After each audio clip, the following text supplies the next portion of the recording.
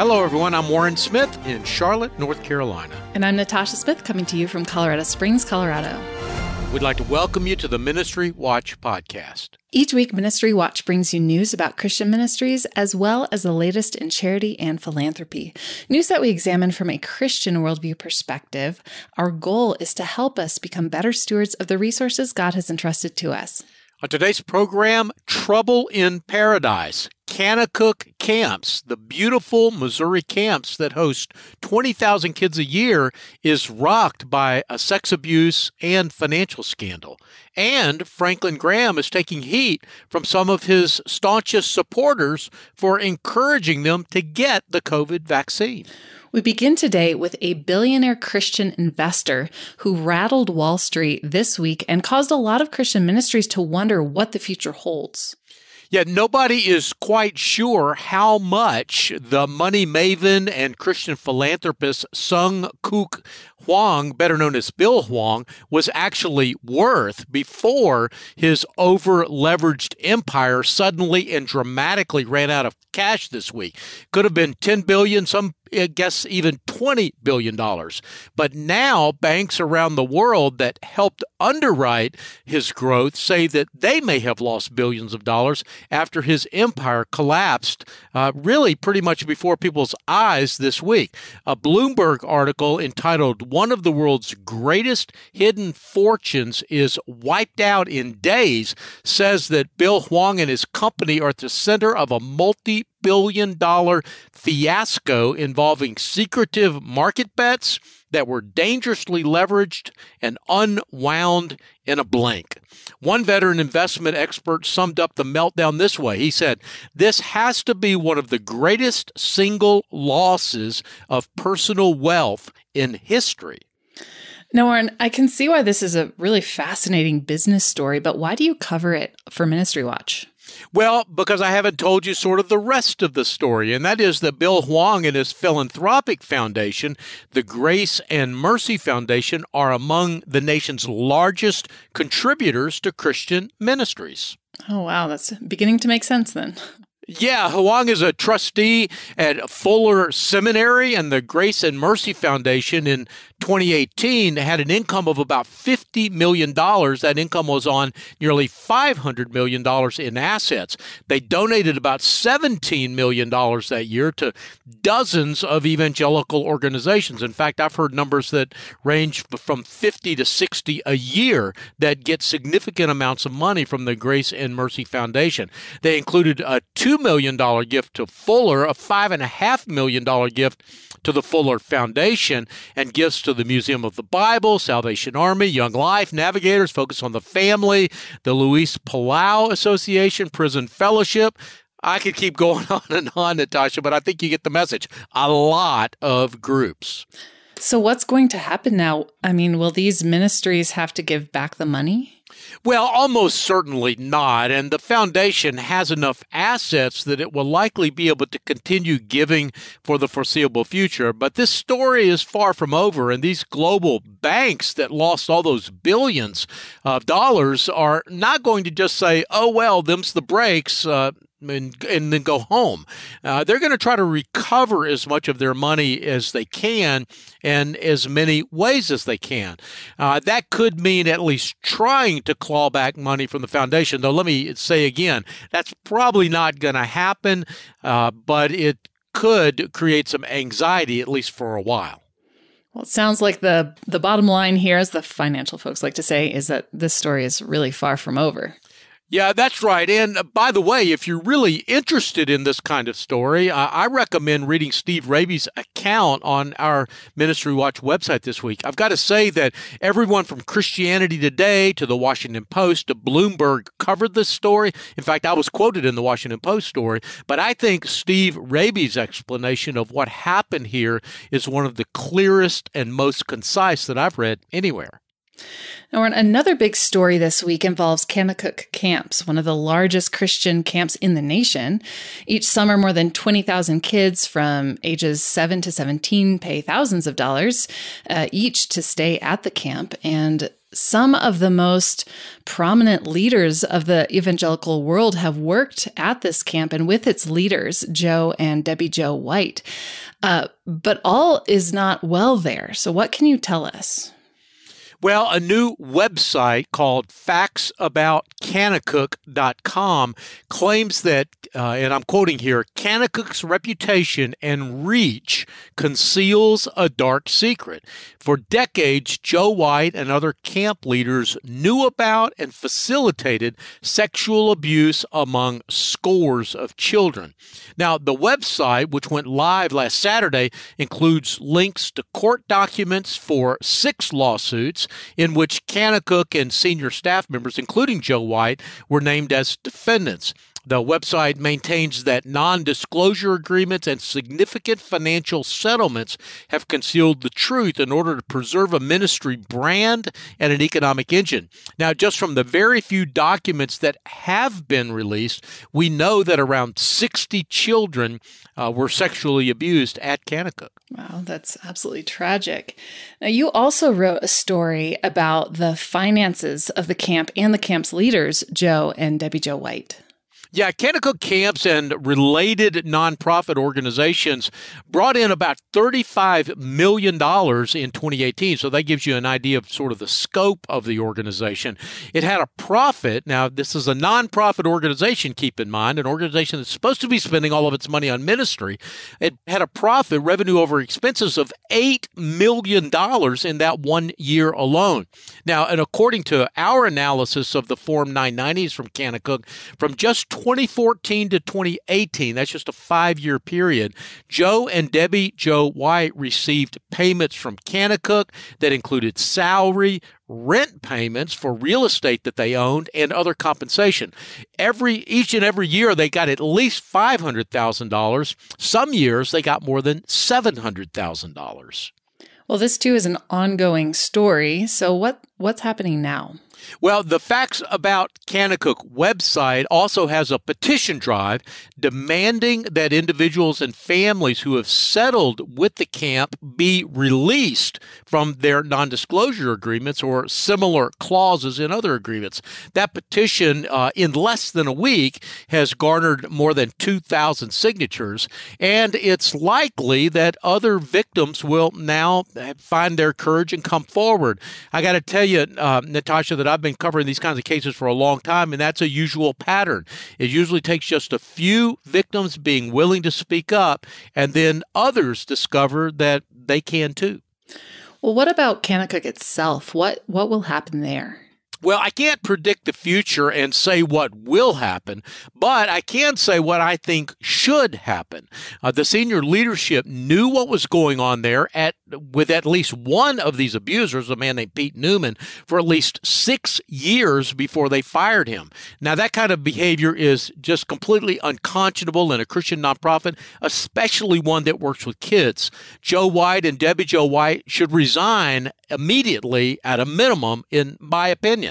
Also, the board structure at Kanakuk is far from a best practice. They have just 7 board members for an organization that does $35 million in revenue, and 3 of those 7 board members are White family members. Joe White, Debbie Jo White, and their son is also on the board. A 4th board member is the COO, the chief operating officer at Kanakuk. In short, they don't have an independent board, and that needs to change too. Anything else? Well, an analysis of the financial statements that we did here at Ministry Watch, along with the assistance of the Trinity Foundation in Dallas, found that when you add up all that money that I mentioned a little bit earlier, the Whites got more than $2.6 million just in a 5-year period. Now, such payments may not be illegal, but they are unusual. Kanakuk charges big money to kids and their families to stay there. Usually they stay for 2-week sessions that cost at least $2,500 for those 2-week sessions. Kanakuk also raises millions of dollars more on top of the camp fees. The camp is making millions, as I said, and now we know so are the Whites. Donors deserve to know that. Well, Warren, we need to take a break here, but when we return, Franklin Graham advocates for the COVID vaccine, but some of his evangelical supporters blast him for it. I'm Natasha Smith, along with my co-host Warren Smith. We'll be back after this short break.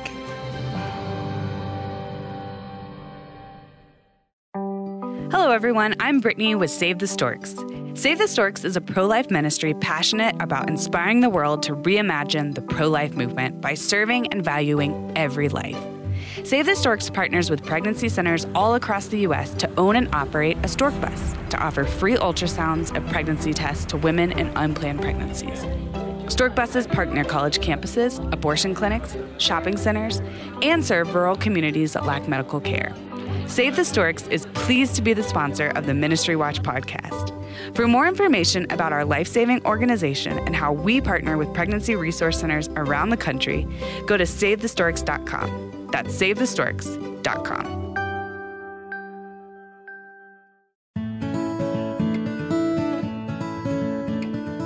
Welcome back. I'm Natasha Smith, along with my co-host Warren Smith, and you're listening to the Ministry Watch podcast. Now let's continue with the story of Franklin Graham and his support of the COVID vaccine. Yeah, Franklin Graham is the head of Samaritan's Purse and the Billy Graham Evangelistic Association. He leads both those organizations, and he's taking heat for posting on Facebook that people should get the COVID vaccine. Well, this pushback is a reflection of attitudes among evangelicals. Yeah, it is. A poll that was released on March 24th, so a little over a week ago now, revealed a deep divide among evangelicals about the vaccine. Many of them are just suspicious. Only 54% of white evangelicals definitely or probably plan to get vaccinated. That's the lowest for any religious group in the U.S. And you can see that controversy on Graham's Facebook page with about 20,000 comments sort of glomming onto that post and nearly 10,000 shares. Wow, those are huge numbers. Yeah, but they didn't faze Graham. And I'm quoting here from Graham. I can't say anything without getting blowback from somebody. The left will blow back. The right will blow back. The only way to make everybody happy is just to keep your mouth shut. And I'm not very good at that. I should add, by the way, Natasha, that I got my second vaccine a couple of days ago myself. Well, our next story is an update on the controversies regarding race and critical race theory in the Southern Baptist Church. Yeah, the African American caucus within the Southern Baptist Convention has asked its denomination's seminary presidents to do more to address continuing tensions about racism and critical race theory. The denomination's Council of Seminary Presidents issued a statement back in November, we reported on it then, declaring that the academic theory that examines systemic racism, called critical race theory, is not compatible with the denomination's statement of faith. And since that time, there have been statements and counter-statements and continuing questions back and forth about how Southern Baptists will deal with this issue. But on March 24th, the National African American Fellowship released their latest statement, and it said that the Council of Seminary Presidents' statement has the effect of delegitimizing and dismissing the lived experiences of African Americans and other ethnic groups. The African American group then listed requests of the seminary presidents, including joint forums on what they call biblical approaches to addressing systemic racism in our institutions, organizations, and churches. But I should add that even this African American fellowship agreed that critical race theory should not be taught in Southern Baptist seminaries. Well, Warren, we're going to take another quick break here, but when we return, our weekly lightning round of ministry news. I'm Natasha Smith with my co-host Warren Smith. More in a moment. Hello, everyone. I'm Brittany with Save the Storks. Save the Storks is a pro-life ministry passionate about inspiring the world to reimagine the pro-life movement by serving and valuing every life. Save the Storks partners with pregnancy centers all across the U.S. to own and operate a stork bus to offer free ultrasounds and pregnancy tests to women in unplanned pregnancies. Stork buses park near college campuses, abortion clinics, shopping centers, and serve rural communities that lack medical care. Save the Storks is pleased to be the sponsor of the Ministry Watch podcast. For more information about our life-saving organization and how we partner with pregnancy resource centers around the country, go to SaveTheStorks.com. That's SaveTheStorks.com.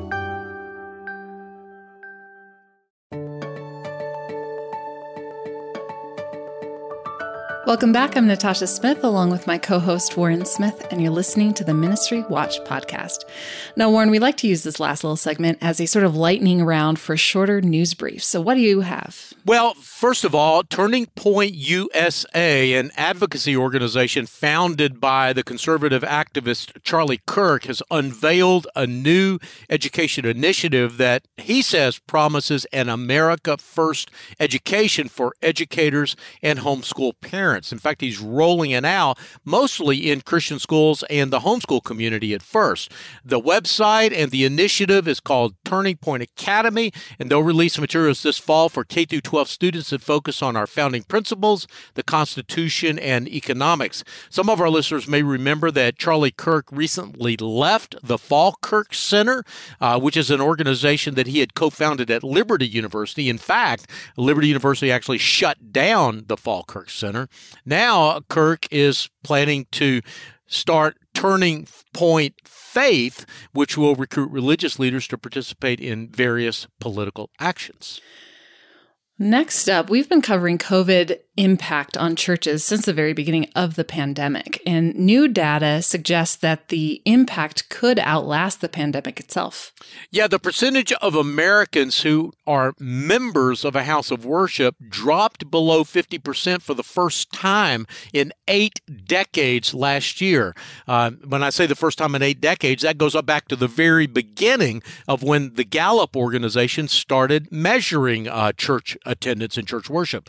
Although the Gallup survey found that the United States does remain in many ways a religious nation, with more than 7 in 10 Americans citing some type of affiliation with organized religion, only 47% said they belong to a specific church, synagogue, or mosque. U.S. church membership was 73% when Gallup first started measuring this back in 1937, and it remained near 70% for the next 60 years.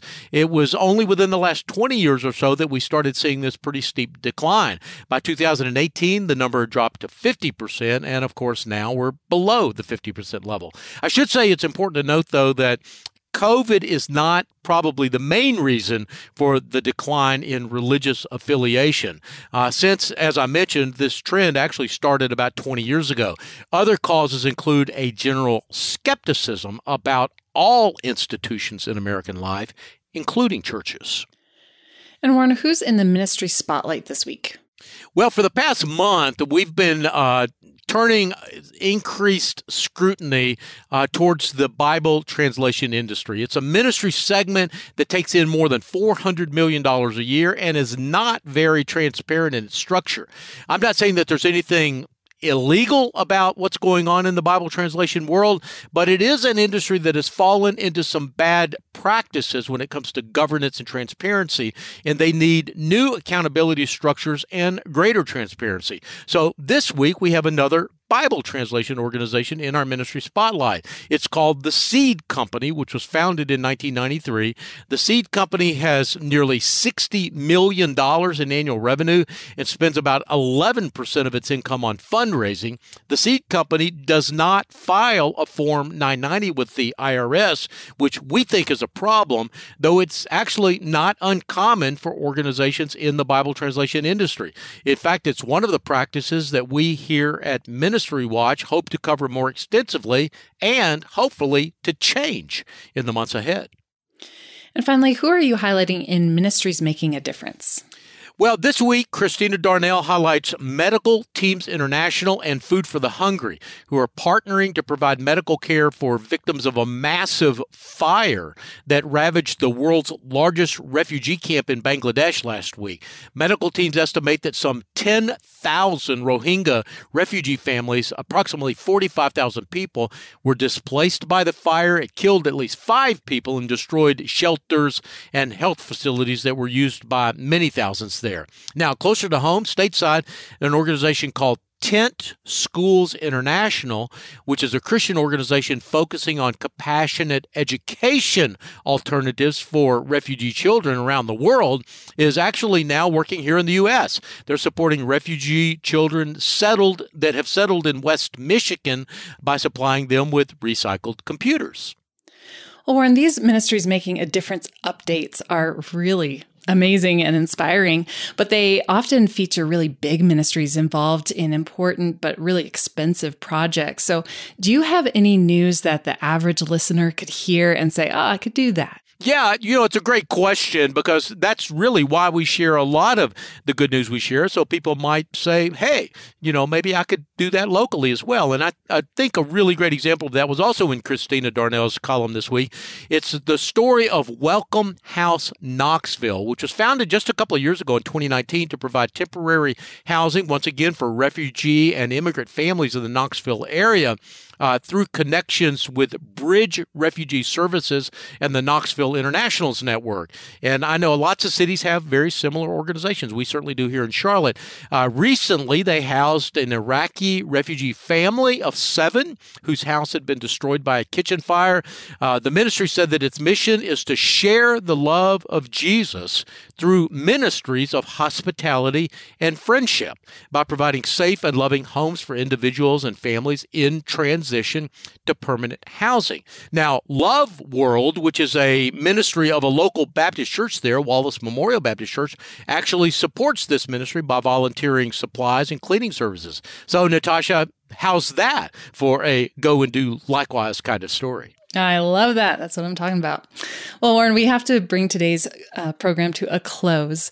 The producers for today's program are Rich Rosell and Steve Gandy. We get database and other technical support from Kathy Guttard, Stephen DeBerry, and Casey Suddeth. Writers who contributed to today's program include Rod Pitzer, Jack Jenkins, Adele Banks, Ann Steich, Yonat Shimron, Steve Raby, and you, Warren. And thanks to our friends at the Nonprofit Times for contributing materials to this week's program. I'm Natasha Smith in Colorado Springs, Colorado. And I'm Warren Smith coming to you from Charlotte, North Carolina. And you've been listening to the Ministry Watch podcast. Until next time, may God bless you.